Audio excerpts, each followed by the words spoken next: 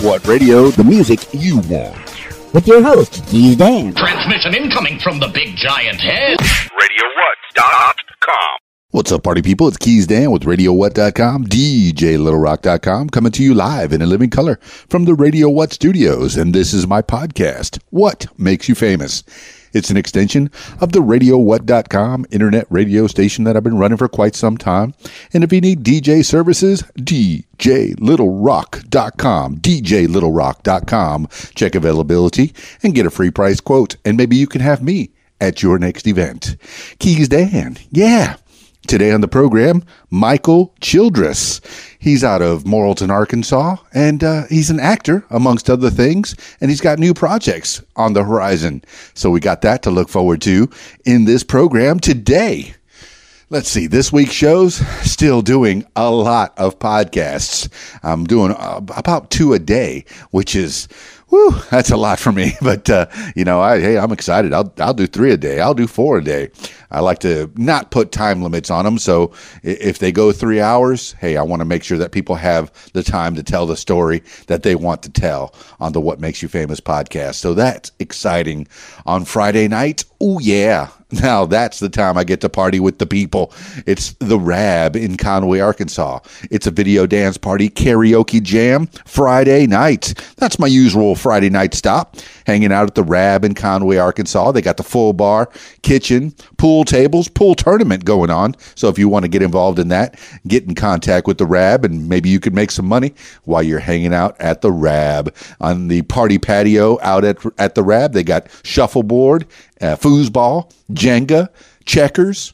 Yeah, there's stuff to do while you're listening to some fine tunes provided by me. I know.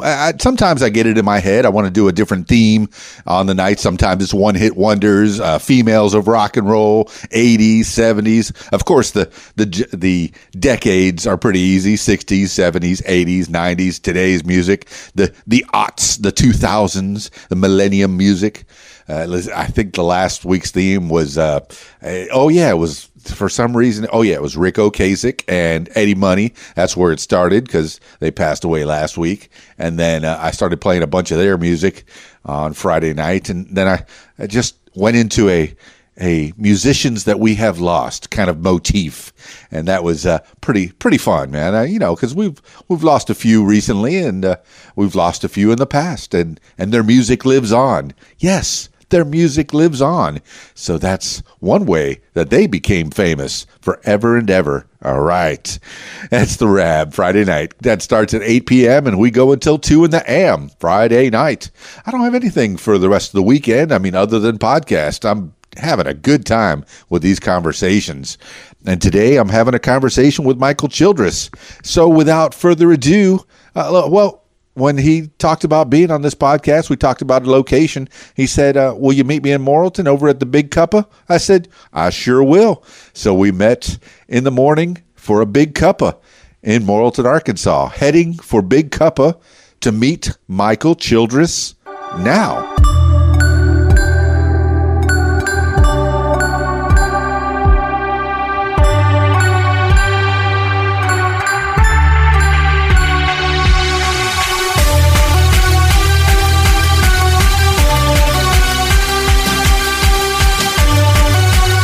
Use one of these things?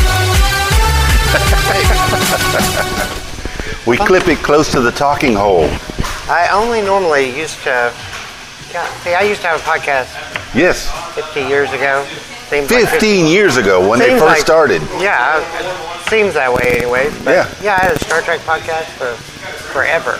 Oh, now I love you even more. Because as soon as Star Trek Online came out, I was hired by a guy called Xander Hayes, and he ran Holosuite Media, and they had...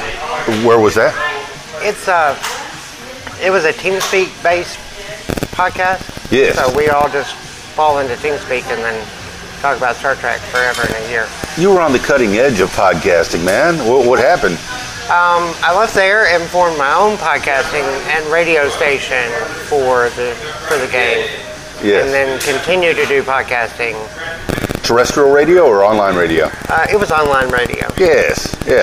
I run an online radio station myself. I mean, it's one of those things. It's what I did forever. 15 years ago, you were on the cutting edge, man. Yeah. This is before all the major podcasts that are even out there now started. I think, Rogan was definitely one of the Adam Carolla, I think he was one of the first that started podcasting. But yeah, some of those podcasts are just no longer there. And I like to talk in a microphone, and I knew it was going to be something a little bit special when I heard you were a podcaster. So when two people that like to talk on microphones get together, some things might happen. Oh, yeah. Oh, wait. Michael Childress, give the people a little idea of who you are. Well, my name is Michael Childress. I grew up in Morrilton, actually. I moved to New York City to go to college and became an off-Broadway actor. And I was mostly a musical actor, which is really kind of cool. That's always really kind of fun. And I did that all throughout college, and whenever I graduated, I went into work and still did that part-time on the weekends and such like that. And then I moved back home to take care of my mom, and I started with another community theater, and I was shocked how community theaters were actually ran. Like, I'd never actually been in a community theater. I'd been in professional theaters and stuff like that. Sure. Like, I was like, no, we can rehearse like 5 days a week, and it's cool. You know, I came from that kind of atmosphere where you would rehearse for 8 hours a day for 5 days a week, and that was just your life. Well, it's a job. You just devoted the entire core to that, and yeah, some people don't realize that acting, it's a job. It's not, you just show up on the set and there it is. No, you have to be off book. You have to practice just like any other job. And it's an entire thing. And these people, like, it shocked me because they were like, no, you can't hold rehearsals on Sundays and Wednesdays, and nobody rehearses on Fridays. And I was like, huh? So you're saying that I'm limited to the days in which I can make people rehearse, and I'm limited? Yeah, you can't do that. And so I was like, okay, this is a new beast for me. Right. And so what day is the show, for example? Maybe? Well, the show dates are okay, but people don't like to rehearse on Fridays and Saturdays because they have plans. People. But that's the days of the show. Yeah.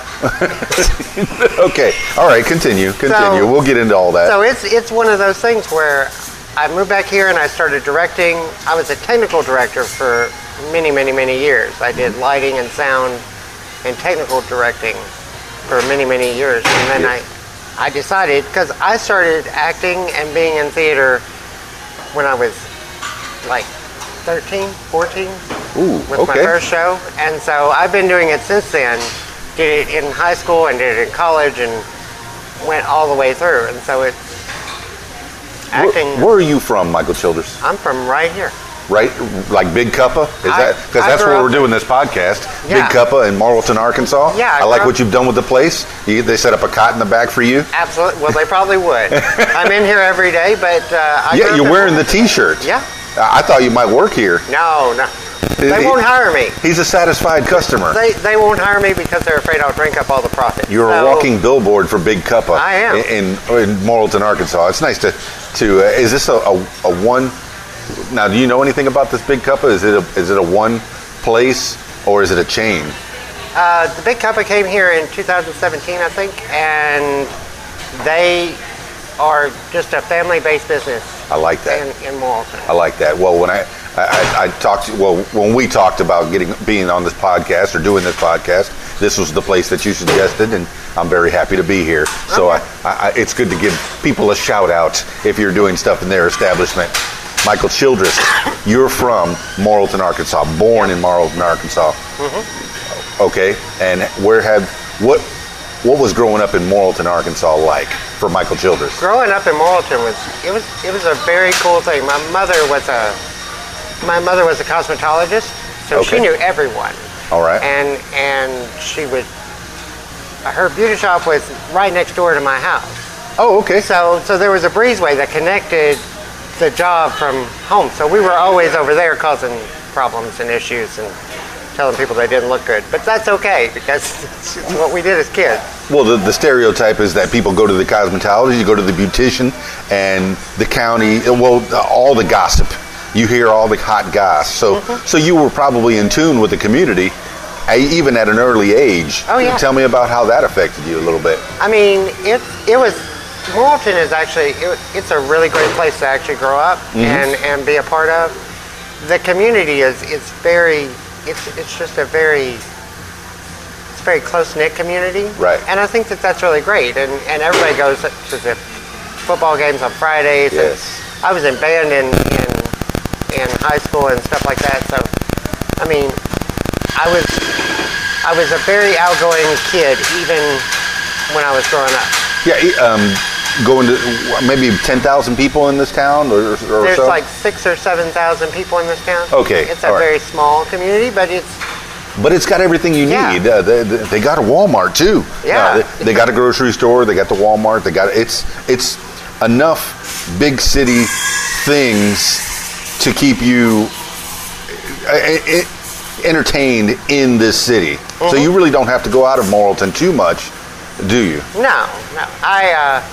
I frequent Russellville a little bit, and I frequent Conway, and I'll go different places and do different stuff. But I'm very much I love the overall theater community in Arkansas, though. So anytime that there's a really good show going on, I'm going to be there, and I'm going to go and see it, and I'm going to see what they're doing. I get surprised at how many actors there are here in Arkansas. There is a big actors community, and I've spoken to quite a few of them on this podcast even. So are you part of a big group in Arkansas, or is it a smaller offshoot of that group here in Morrilton, Arkansas? I mean, we're a small company right now. How many people? We have a board of like 8 people. 8 people. That's Eight well, people. that's And it's respectable. You can put on a show with 8 people. I put on a show with 1 people. Me. But it's small, but it's growing. I mean, we've only been doing it for a year. Yes.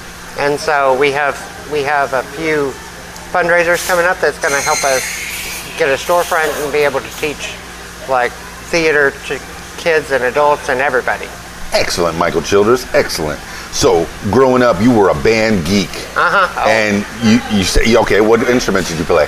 I was a percussionist, so I was not as geeky as some, but I was pretty geeky. But you were that kid in even elementary school that was banging on your desk, annoying the teacher to no end, I'm sure. Oh yeah. Yes. I annoyed pretty much everybody, which is okay. That's fine whenever you're that age. Did you carry the drumsticks in your back pocket all the time? I was only in band for like 3 years, so I probably didn't make it that far, but I was pretty far in. Okay. All right. So, and marching band too? So you had some performing even at that time, at that early age in your life. There was performing coming.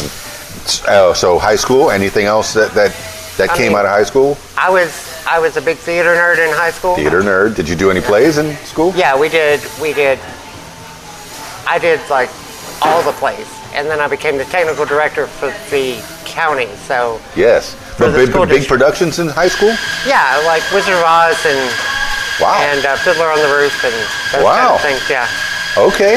All right. Any big parts in that, or you were technical, or? I did technical behind the scenes, most of it, and then I also, I was special effects for Fiddler and for Wizard of Oz, and then I was also on stage, so I was running back and forth a little bit. Kids, if you're thinking about getting in the entertainment business, get in the technical side, because even when that show closes, guess what? You got a job in the next show. Maybe that actor, maybe all the actors and that crew that were in front of the camera or in front of on the stage will lose their jobs and have to go look for work, but you almost immediately have work for the next show, right?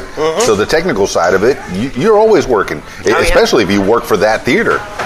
So yes, little tips. You're getting information from Michael Childress on how to be different things, how to be a star, how to be in the entertainment business.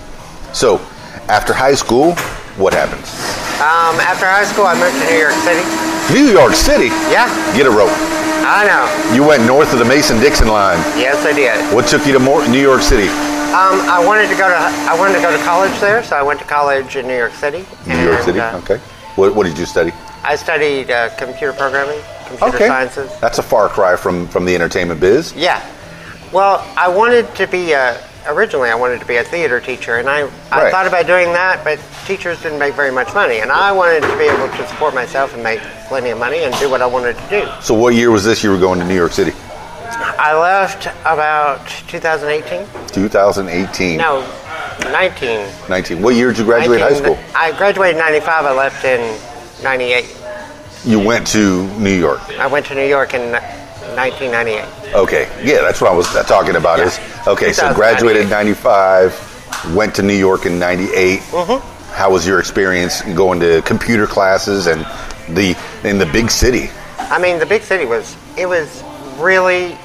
Everybody assumed that I would be intimidated, but I really wasn't. Right. I made friends, and I found a roommate, and I lived in Richmond Hill, Queens, New York, and it's a very German community, which is really great. I actually love living in Queens as opposed to living in the city, and it was just one of those things. I enjoyed my time, and well, there's a reason 7 million people live together. It has to be some kind of a community. You hear about crime, but there's 7 million good people living in one place. Okay, yeah, maybe there's 100, maybe 1,000 bad people that spoil it. Oh yeah. So there's some great people living in this all together. So how do you get from place to place, from Queens to wherever you need to go? And were you going to school in Queens, or was it like... I went to Queens Community College. Queens Community, okay. So I went to Queens Community College, but I went to the city all the time, and that's where I worked. You worked in the city as... I worked, when I first got there, I was a telemarketer. So I would call people on the phone and try to sell them like oil or whatever was on the menu that week. Nothing you would consider a career? No, nothing. No. So I would sit there and I'd be like, hey, how's this? Would you like to buy some heating oil? And I know it's getting cold this year and da-da-da-da-da. But it's kind of, that was another form of acting for me. Yes, you get a script. I can become You do get whatever. A script, right. Yeah. Yeah, and then you become the person that's on the phone. You hear their accent and their attitude, and you become them. Mm-hmm. That's kind of biblical. You become thinking about my biblical teaching from the past here. If you're talking to somebody, you become that person. You kind of try to relate to them. And were you a good salesman? Well, I was pretty good. I was at least good at talking on the phone. Everybody seemed to enjoy talking to me, so that was good. So I met a lot of really great people there, and there were several different offices within the boroughs that I worked. How long did that job last? I worked on and off whenever I wasn't working for a stage production or whenever I wasn't doing something else. Okay. It was actually very good because you could take time off of that job and they didn't really care. They were like, sure, you just come back whenever. And I'm like, okay, cool. Wow, doesn't that let you know that you weren't needed there? Yeah, I definitely wasn't making any money, but I was like, obviously I'm not making any money for this company. I feel bad about that, but hey, it's fun. Okay. So the bosses seemed to enjoy me, so they were like, yeah, sure, it's cool. Don't worry about it. It'll be cool. All right, so you've hinted at it, Michael Childress, that you not only studied computers and did telemarketing in New York, but you also did some theater up there. How did that start, and when did that start? I started another job for Mindy's Stardust Diner, which is home of the singing waitstaff. So I was like, well, singing waitstaff, that's cool. That's a good fit for me. I could do that. I want to go to there. So I was working there, and I was singing a lot, and a producer for an off-Broadway show was there, and he stopped me, and he said, I'd like to talk to you. And I was like, oh, okay, sure. Wow. Cool. So you were a good singer, and a producer said, I'm going to make you a star. Let's do this. So I went, and he said, let's audition for a part in Little Shop of Horrors. Yes. And I was like, okay, sure. I'll go ahead and I'll try that out. We'll see what we can do. And I ended up getting Seymour. I'm looking at you, and I'm saying, suddenly Seymour. Mm-hmm. And it's standing in front of me. And I did that for like 6 shows a week for like a couple months. Wow. Good production. Yeah. How long did you rehearse for that? The rehearsal time for that was like 2 months. We took 2 months of rehearsal. How many days a week? We did 5 days a week. 2 months of rehearsal, 5 days a week. Kids, if you want to be an actor, you got to work. Yeah, it is. It is a lot of work, but it's also a lot of fun. Yes. And so I had a blast in that role, and that was one of the funnest times that I've ever had on stage, I think. Okay. All right. So you were Seymour, the star of the show. How many people, this is off-Broadway. I'm not sure what Broadway and off-Broadway is. I'm a Southern boy. I've never been really too far north of the Mason-Dixon myself. But I'd like to go to New York. I'm interested in going to see the big city. So off-Broadway is where? Is that in Queens? Off-Broadway is normally in Lower Manhattan. I worked at the Soho Theater. So it's in the Soho district, and it's actually really kind of cool. And how many people show up at a performance any given night of the week? I think that theater sat, I think it was like 200. Wow. It's a very small venue, but it's a 200 is respectable. Yeah, to be performing in front of 200 people 5 nights a week? Yeah. Come on. So how did that make you feel? I mean, it was exhilarating. I enjoyed every minute of it, and I still love performing in front of any group of people. Is actually really exciting. Do you feel like the performances got better and better as time progressed, or was by the end of that 2 months you were, okay, here I am, I'm going to do it again, the same show? I think that's something that every actor kind of goes through is trying to find a balance to make it fresh and new for every single audience, because you want them to have the best experience they've ever had in theater. Right. And so that was drilled into me from high school all the way through. You have to make every show be special for every single person. And did you feel like you gave it your all every time? Yeah. Yes. How did you prepare just before you got up on that stage to become Seymour in the Little Shop of Horrors? Did you prepare by a meditation, take a nap, have a sandwich? How do you prepare before you get up there? It's all mentally. So you really have to get into that character and understand why he is where he is and what's going to drive him forward and what's going to make him unique. And every actor will approach Seymour differently, and every actor will try to figure him out in their own way, which then creates a different kind of Seymour every time you see it. Yes. Did you ever break character and look at the audience? No. Never. Fantastic, Michael Childress. That's a sign of a good stage actor. And I like a good stage performance. I haven't seen a good stage show probably since the 90s, when I was in Miami, and I saw some shows down there. But for me, as a person who's never been to New York, I would think that you've made it, man. You were in an off-Broadway play in New York doing Seymour. You were the star of the show, Michael Childress. Little Shop of Horrors is a great show. I like the movies, both movies, in fact. I've never gotten to see it as a stage play.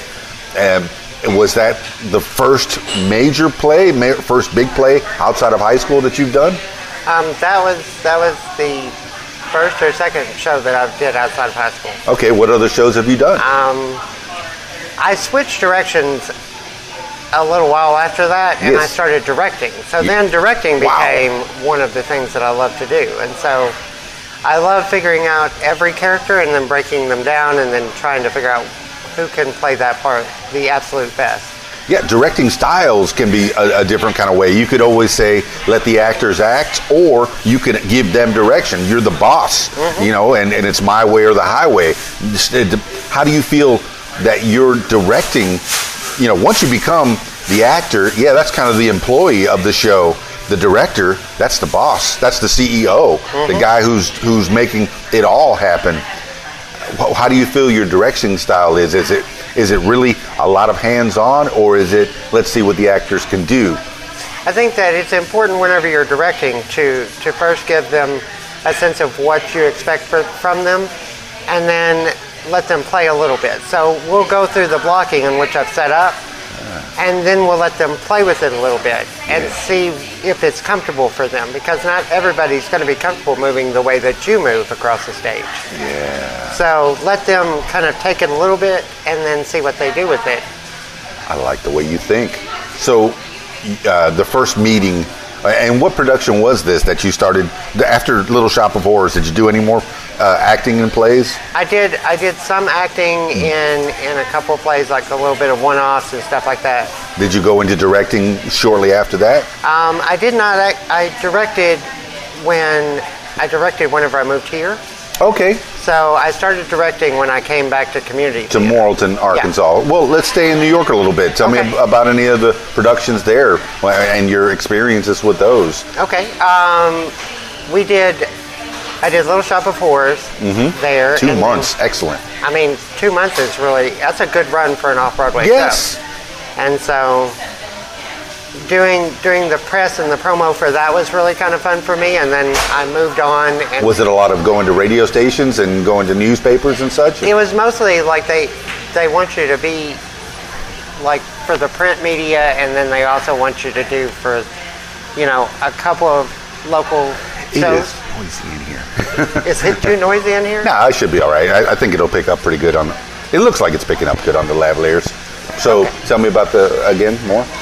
So when I finished with Little Shop, I started in on a couple of other smaller independent productions. Not anything that's really big, and it ran for maybe a month. Okay. And then it was kind of gone. Any big names of plays, things that people would recognize? These were the things that people would write in New York, and then you would go and you would cattle call for casting, and then they would choose you. Like a testing. Yeah. Like what comedians do when they go on a Tuesday night at 1 a.m. To go and test out the material. Is that kind of similar? Yeah. Where a writer would test out his material off Broadway? And so it'd be fun, because that's more fringe theater, which is kind of, that's an entirely different beast all to itself. And that can always be a fun experience for pretty much any actor. I went on Sunday to a venue in Conway, and they were doing the Sunday Jam, which is just a bunch of musicians that maybe don't work together.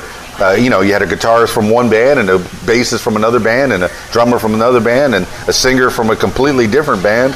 And they were all jamming together, testing out their material, seeing what works, or practicing. And this is what I'm likening this fringe theater that you're talking about, is getting your ideas out there. Yes, you've written a play. Nobody's ever heard it. Let's give it a try out there on Off-Broadway and see if it'll make it to the big show. Yeah.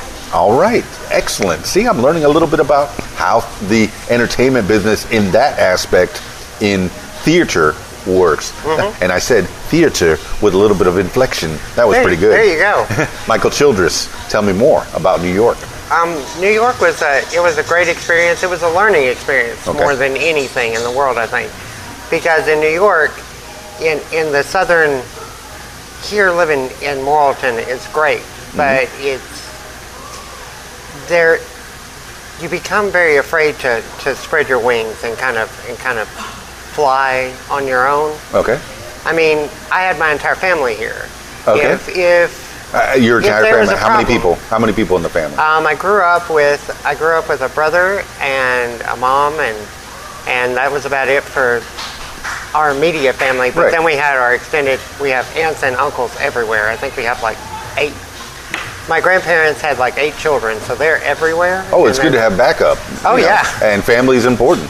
They're the ones that'll back you up more often than anybody else. But when I was in New York City, I noticed that I couldn't depend on them. So I really had to grow up, and I had to figure it all out for myself, and I had to kind of spread my wings and learn how to be on my own and me, and not be dependent upon anybody. So you spent all your 20s in New York? Yeah. Wow. Okay. I was there until I turned about 28, and then. And any other interesting jobs or Joe jobs that you wouldn't consider a career? I mean, when I went, I worked for a production company for a Broadway show for a few months. For a Broadway show? Yeah. Now you're on the big time. Yeah. So what's the difference? How do you feel differently between 200 people in the audience in a smaller theater to how many in the audience? Like 2,000 plus. 2,000 plus. I mean, that's what you have in a Broadway show.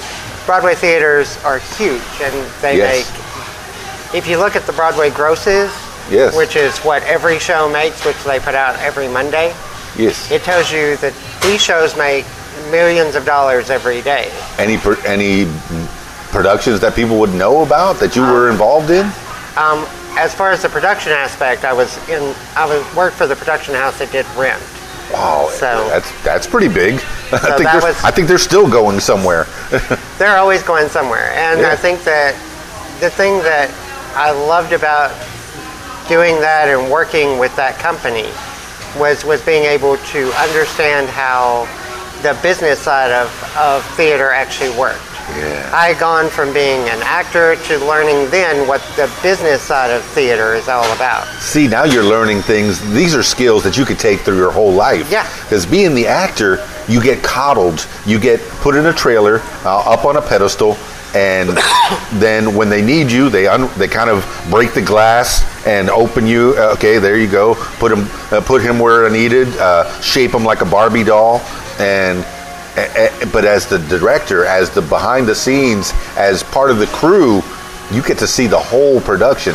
And that, you are learning skills for life, my man, yeah. Mr. Michael Childress. And I'm excited. I'm learning things from you about how behind the scenes works. So tell me more. Because I didn't understand when I first got into theater, I was pretty much the assistant for the high school theater teacher. Yes. And so I dealt a little bit with the business side of theater and how it all came together and how it all worked. And right. then whenever I worked for the production company, I learned all about royalties and rights and how to get those rights and then how to do the actual job of putting a show on from the ground up.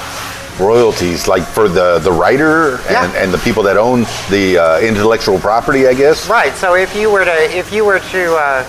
wanting to put on like Fiddler on the Roof or something like that, you'd contact Music Theater International, which holds the royalties for that show, and then you'd pay them, and then through paying them, they then trickle down and pay the writer and the music writer, the lyricist, and all of those people then get paid from that. I'm looking at you, and you could go easily from Seymour to Topol, easily. Yeah.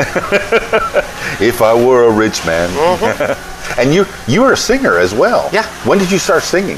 I started singing when I was, when I was a little boy. I started in church choir. Oh, that's great. And then I sang all throughout junior high and choir and high school and choir and then theater and everything else like that. Oh, how do you keep your pipes? Do you sing every day? I catch myself singing every day. I'll hum all the time. And mostly it's Broadway. To the annoyance of people around you? Probably. I'm a karaoke jock, so I get to hear a lot of people sing. I'd love to hear you at a show. You say you go to Russellville. I'm at the Old Post Barbecue, not this Thursday, but next Thursday. So there you go. So, Michael Childress, you've been singing at an early age, and you started in church, which is where a lot of singers do start. Mm-hmm. Good acoustics. And then where did that take you? How far did you go with the singing? I just became a musical actor. That's yes. kind of what I really wanted to do, and so I became that musical actor that I really wanted to be. Excellent. I feel like if you have a dream, if you have something that you really want to do, you have to go for it. Now there is singing in Little Shop of Horrors, right? Oh yeah. Yes, you at Seymour. You're singing Skid Row, right? That is one of my favorites from Little Shop of Horrors. But so any other acting and singing that you did in New York, or you went behind the scenes on Broadway? Any other things in New York that happened? Not a lot, really. I mean, I would work and I would come home and I would take the dogs out and I would do you do the normal everyday mundane stuff that you have to do. Dog lover. How many dogs did you have? I had two. 2 dogs in New York? 2 dogs in New York. And were you living alone? I had a roommate. Roommate, that's cool. Because you always have to have a roommate. And we lived in a World War II walk-up in Richmond Hill. Okay. And it was built in World War II. So big, huge, tall ceilings. And, I mean, it was really great architecture. What's a walk-up? Is that like just upstairs, I guess? Yeah. It's a walk-up. You have to go upstairs all the time. So you get your workout. Okay, all right. Okay, New York. So, what made you leave New York? My mom got sick, So I decided to come home and take care of family and take care of that kind of thing. What year was this? That was in 2000, I think. So from 98 to 2000. No, So all that happened in 2 years. Yeah, in New York. I was a busy man. Yes, you were. I was. So 2000, you come back to Morrilton, Arkansas. Take care of mom. Very noble thing to do. Like I said, family's very important.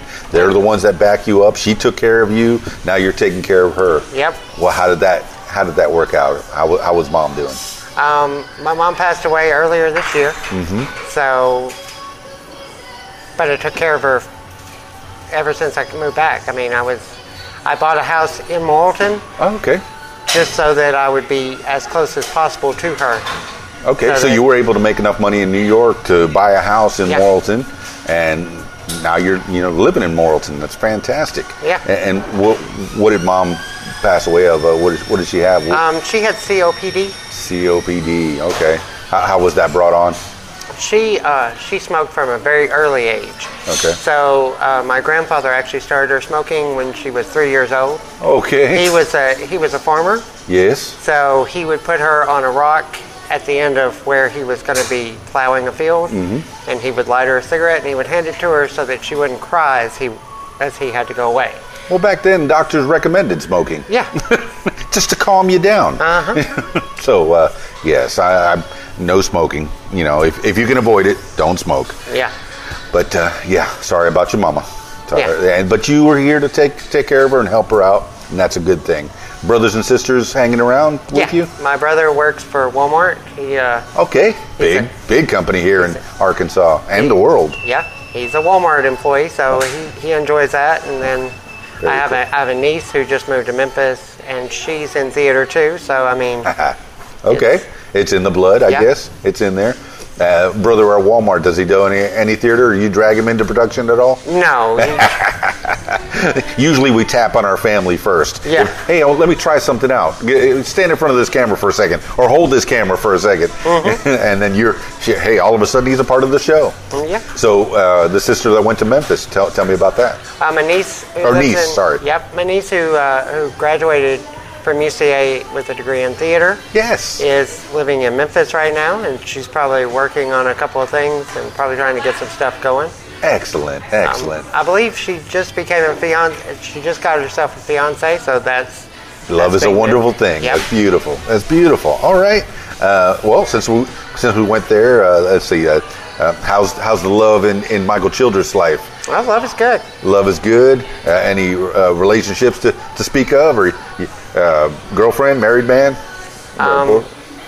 Mostly just hanging out right now. Just hanging out. Hey, available then? Yeah. Okay, good. Michael Childress, available. Look, swipe right. Or is it swipe left? I don't know. I don't remember. Maybe it's up swipe.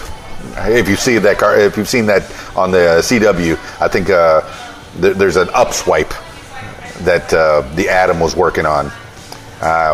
All right, that's a whole nother story. I'm watching Legends of Superheroes, or Legends of Superheroes on CW.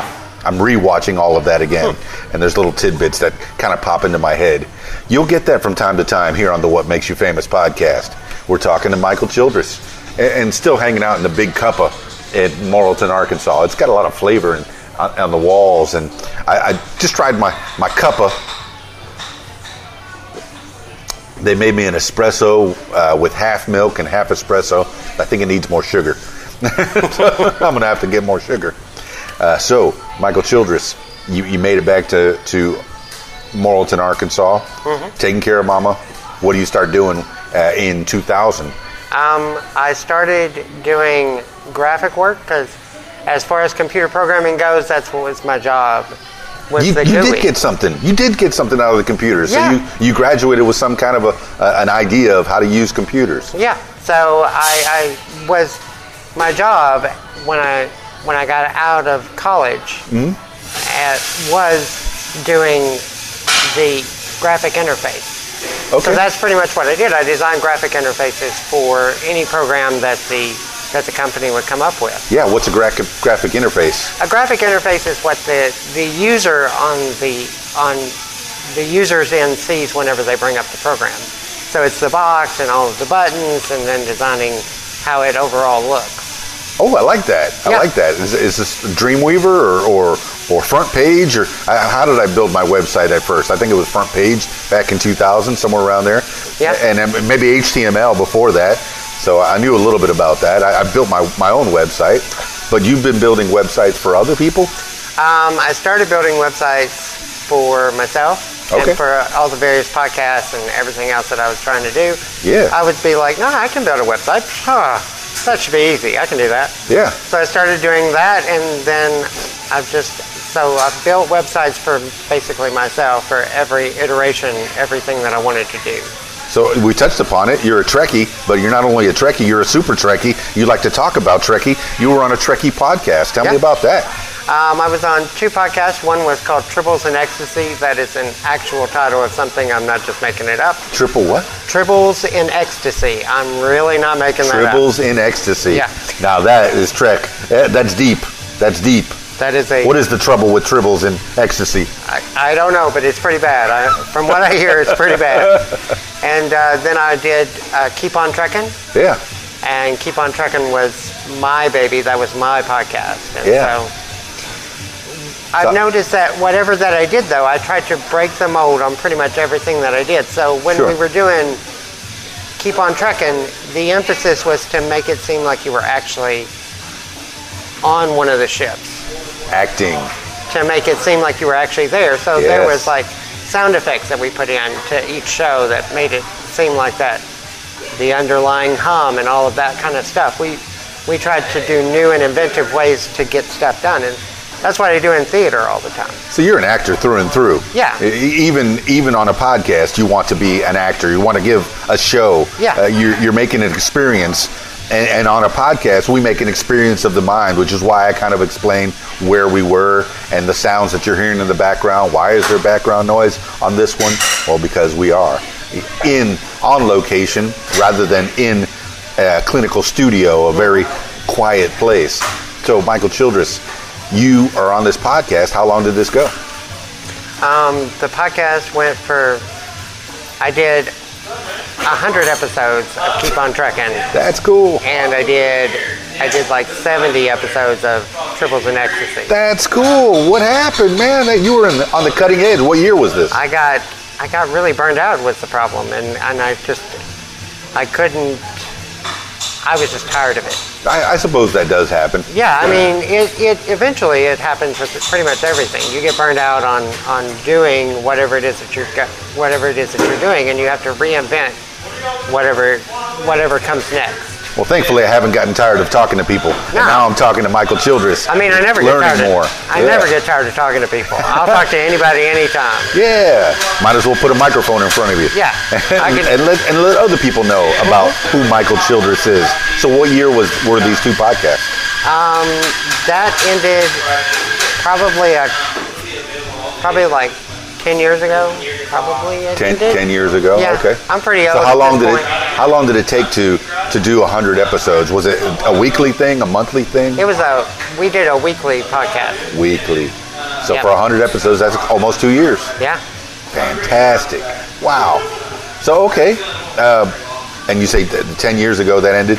Did that take your whole life, or was there other jobs going on at this time? I mean, I would still do like graphics and stuff like that for people that I knew, and I would still try to figure, I like to have that artistic kind of outlet to myself. Yes. Are the websites still out there for these shows, the Star Trek shows? Can people still access them? I believe that Tribbles in Ecstasy, their podcasts are still there, but I think that they lost all the episodes.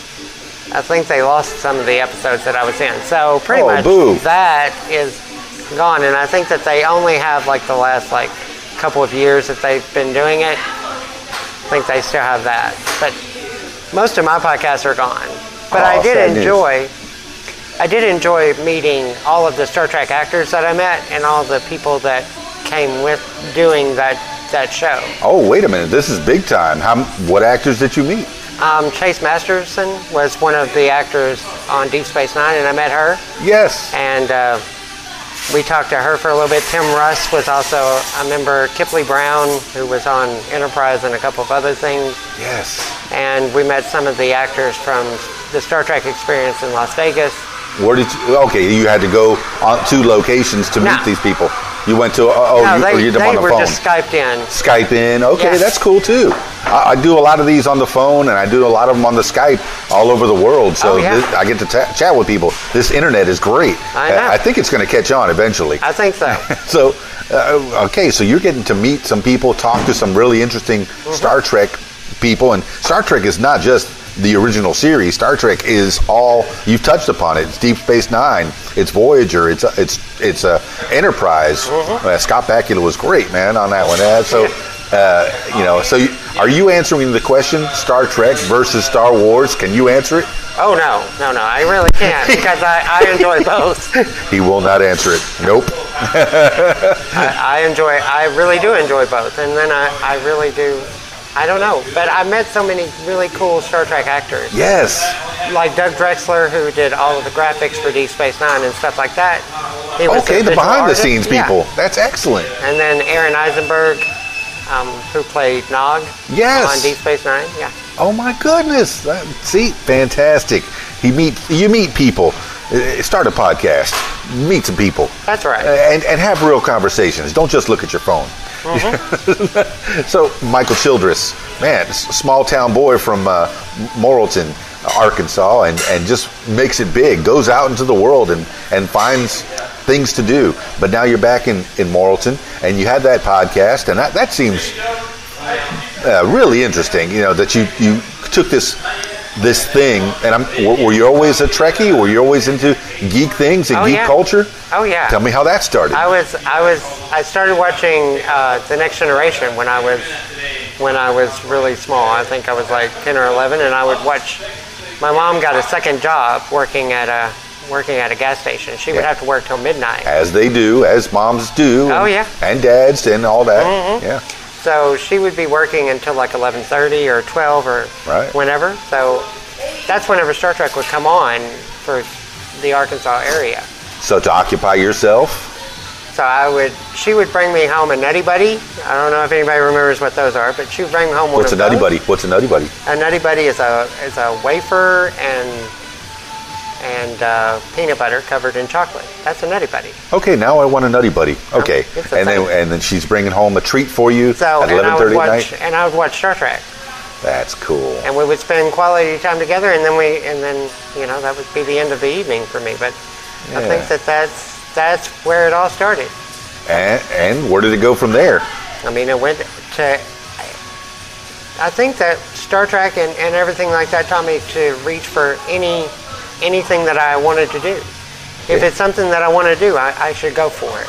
It seems to be inspirational to a lot of people, particularly in science and all things geek culture, but they even touched upon it. Okay, and here I am going back to the CW show, the Legion, I think it's Legends of Superheroes or something like that.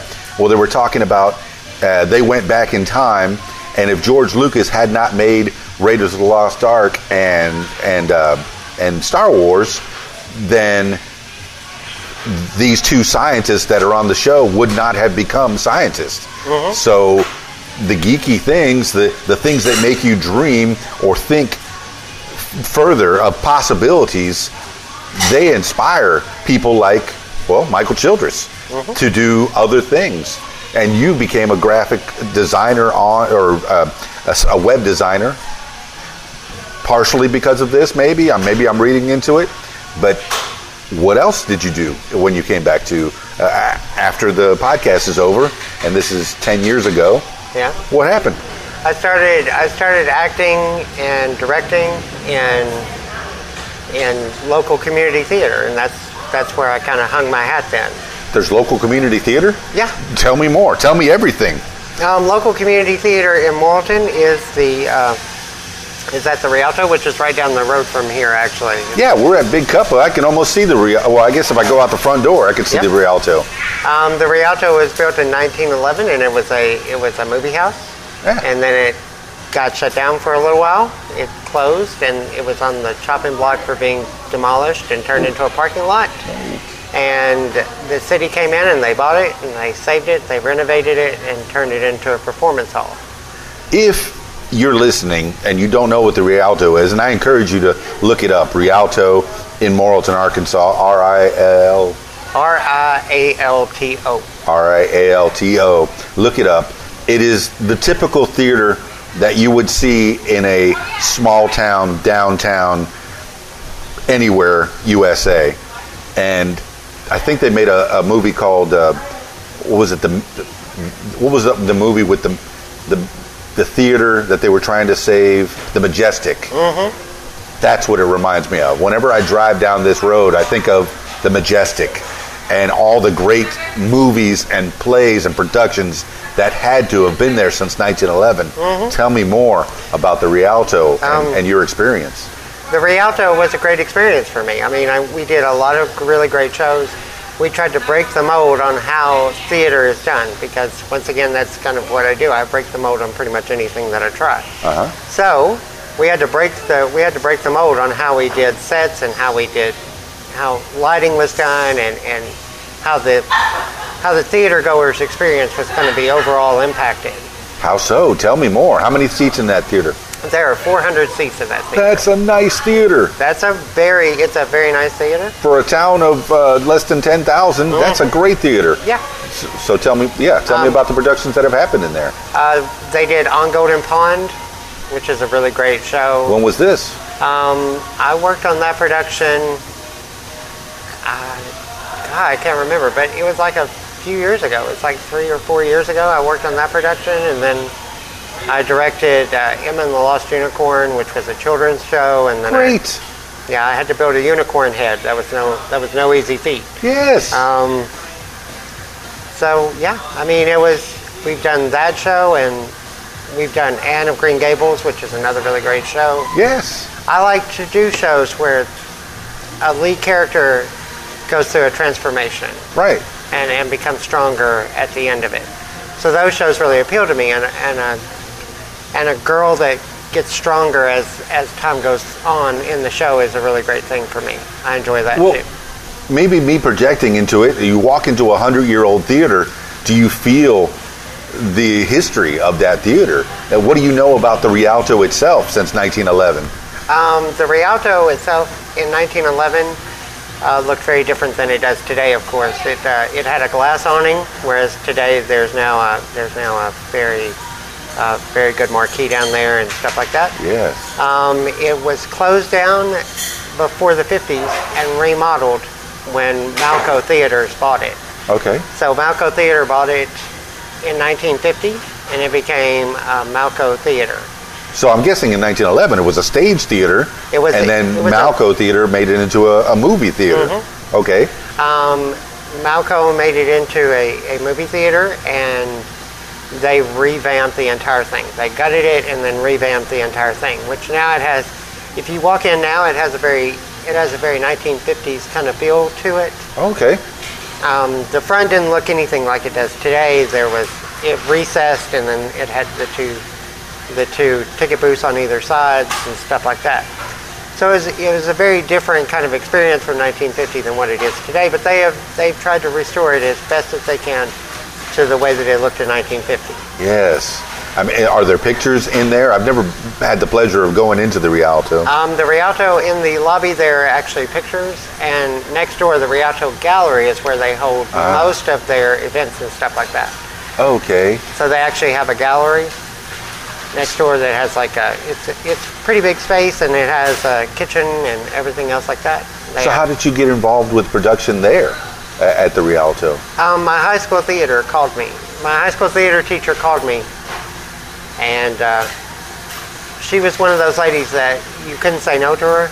Yeah. So she said, "I need you to come over here and help me out." And I said, "Okay, all right, I'll be there in a little bit." So I drove down and went in and started working on lighting for their homegrown show, which was Broadway on Broadway.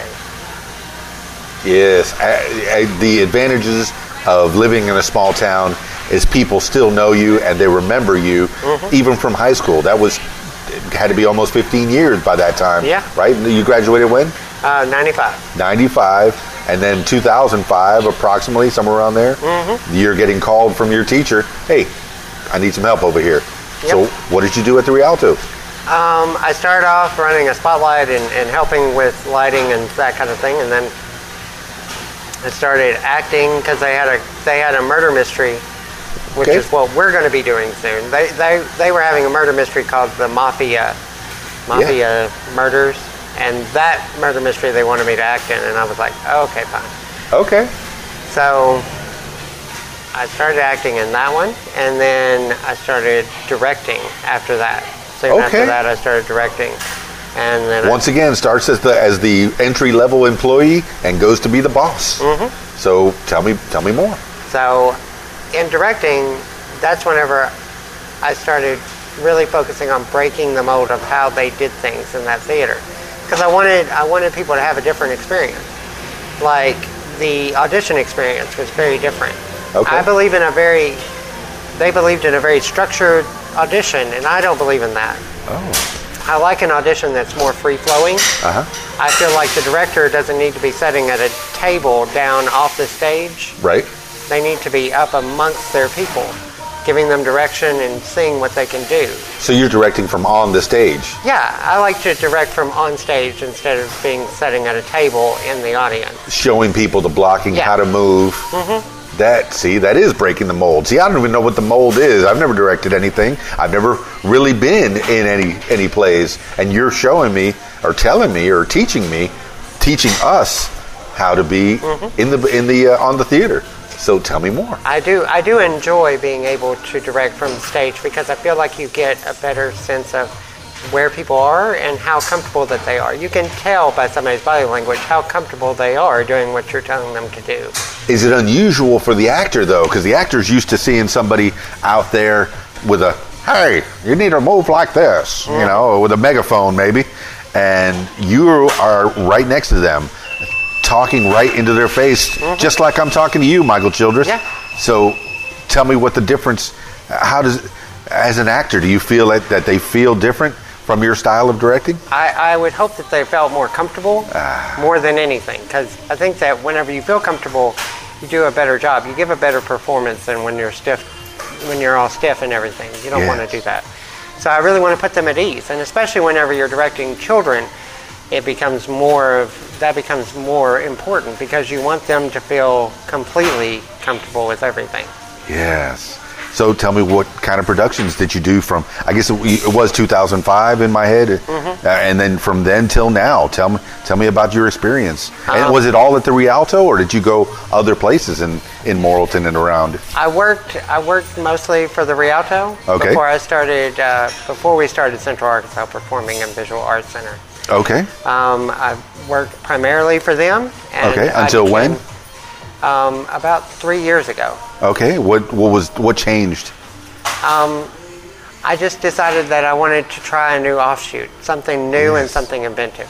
Yeah. So with the Rialto, you were limited to one location, one very great location with 400 seats and a built-in audience. Whenever a show came, the Rialto, I'm sure they helped you to promote it and to put the word out.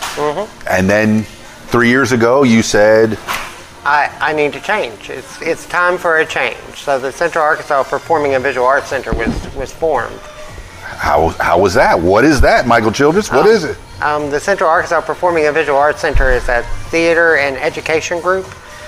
And what the goals of that is to teach people theater, to do performances not only in Morrilton, but also all the surrounding areas. So we're going to be a traveling theater company. We want shows that travel, and so that's kind of what we're all about. We want to give people the opportunity to learn everything they can about theater. So you're taking the knowledge that you learned in high school, and you learned in New York, and you learned at the Rialto, and you're forming it into something where you could teach other people how to do what you do, and not only be an actor, not only be a singer, but also be the technical side and a director. So tell me more about from 3 years ago till now. 3 years ago, when you first were forming this theater group, what happened? I got a bunch of my friends together, because it's always good to have friends. Yes. And I said, I want to do theater in a different way. Yes. I want to break the mold and change every way that I see theater being done in the state of Arkansas, and I want to do it differently. Yes. And they said, well, how do you want to do that? And I said, well, let me tell you, we're going to do this, and I walked them through the entire plan.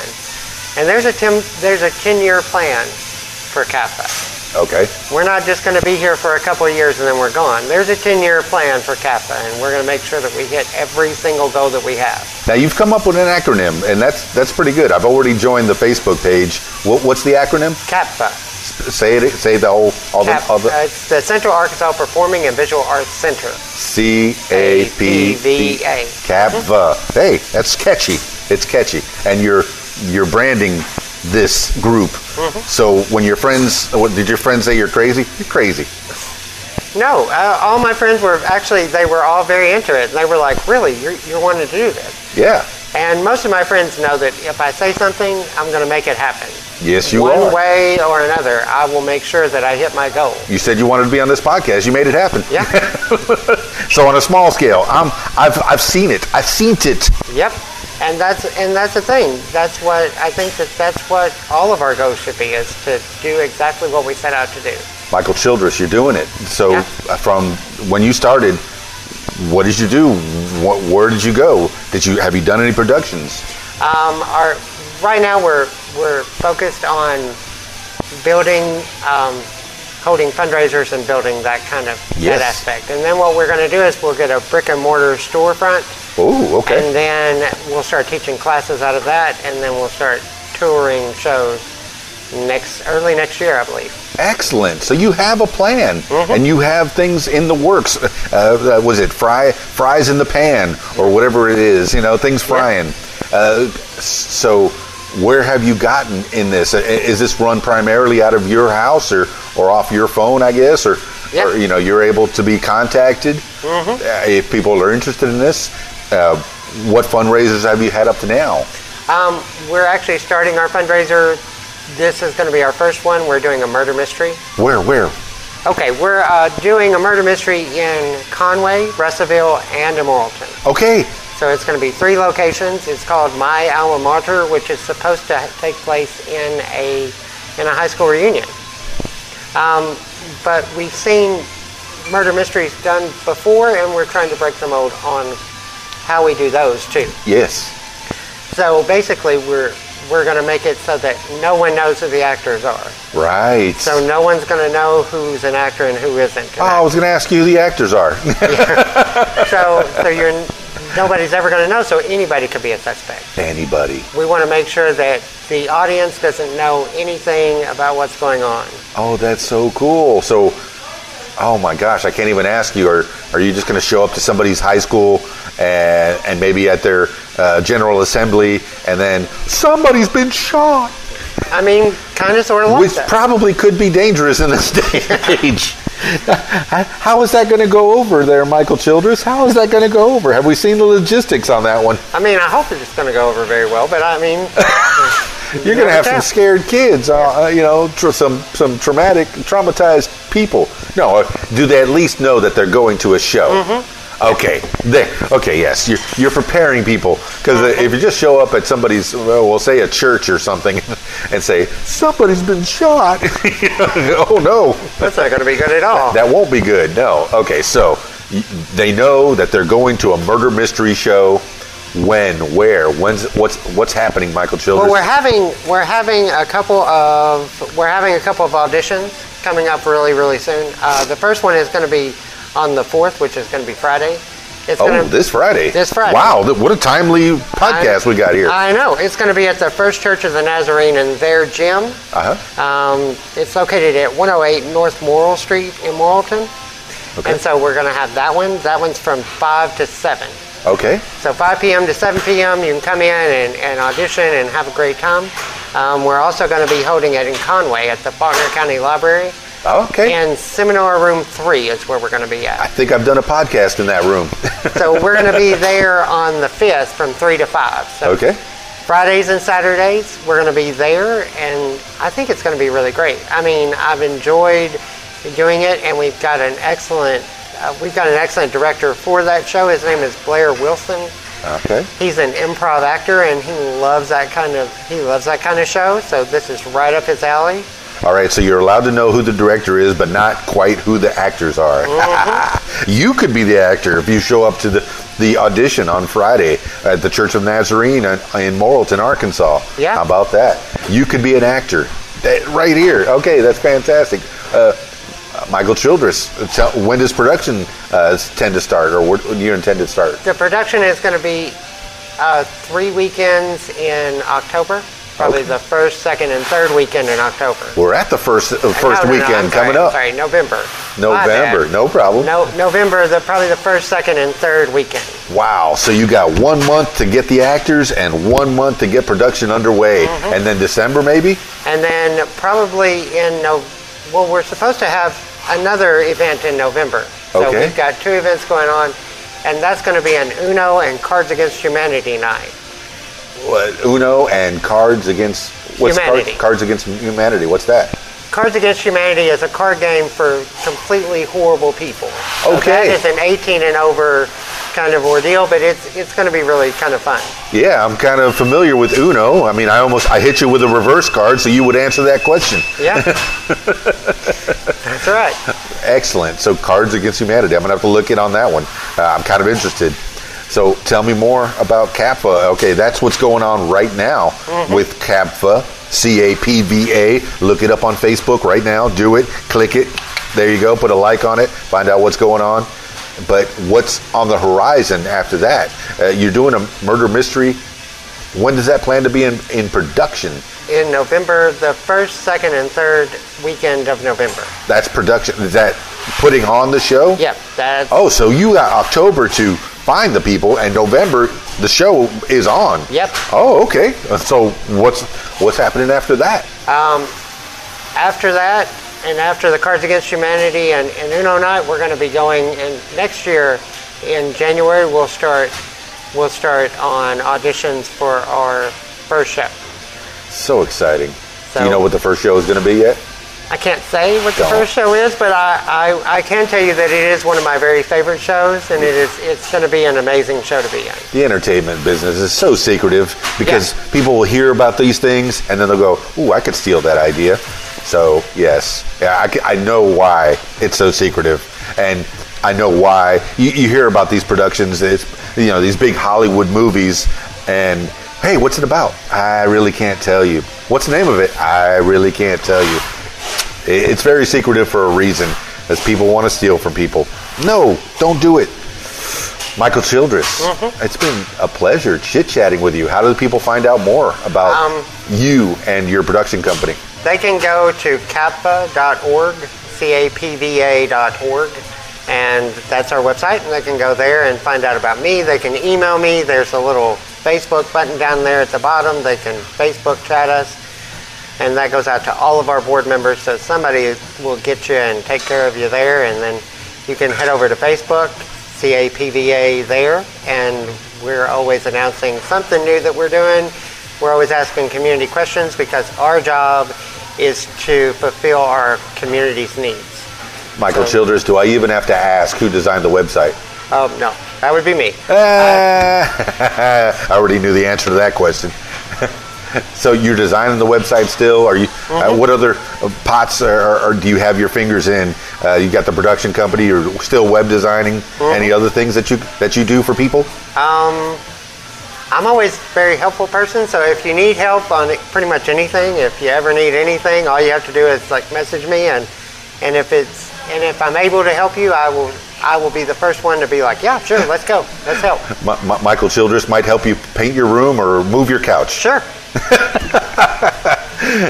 Based out of Morrilton, Arkansas, Michael Childress on the What Makes You Famous podcast. Anything else you want to tell the people? No, I think that's it. All right. Any last words for the people? Well, it's been a great time meeting you, Dan, and it's been really fun sitting here and chit-chatting about Star Trek and about theater and about everything else. I mean, it's just been a really great time. It has been. Thank you so much, Michael Childress. Dap it.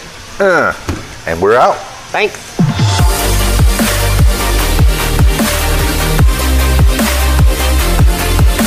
Well, there you have it, party people. Michael Childress.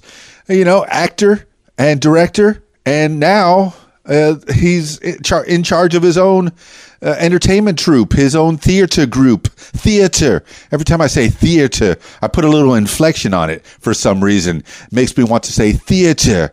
So find out more and follow Michael Childress and the people of CAPVA and the CAPVA group, and you'll find out more about what they're doing. And yeah, I'm putting this up, and next Friday, October 4th, they have the auditions for his mystery show. So check that out. Audition. Yeah, maybe you could be a part of the show. He didn't want to tell me who the actors were because, well, maybe some of the actors are casts, but maybe some of them are not casts. And maybe you'll go to a show and anybody, maybe the person sitting next to you, could be a suspect. Ooh, it's a mystery, I tell you, a mystery. Well, that's coming soon on the horizon for Michael Childress. I'm so happy that he came on the program. Hopefully he comes on as time progresses to update all of us on what's going on with his theater. There, I did it again. Theater group. Thanks again, Michael Childress. If you want to tell your story on the What Makes You Famous podcast, I encourage you to give me a call at 501-470-6386 or email info@radiowhat.com. That's it for this edition of What Makes You Famous. It's Keys Dan, radiowhat.com, DJLittleRock.com. Peace. I'm out of here. Radio What? The music you want with some great quotes. A timid person is frightened before a danger, a coward during the time, and a courageous person afterward. John Paul Richter. The music you want. RadioWhat's.com. Be on Radio What's. Call 501-470-6386. Say your name, where you're from, and you're listening to What? The music you want is on RadioWhat's.com.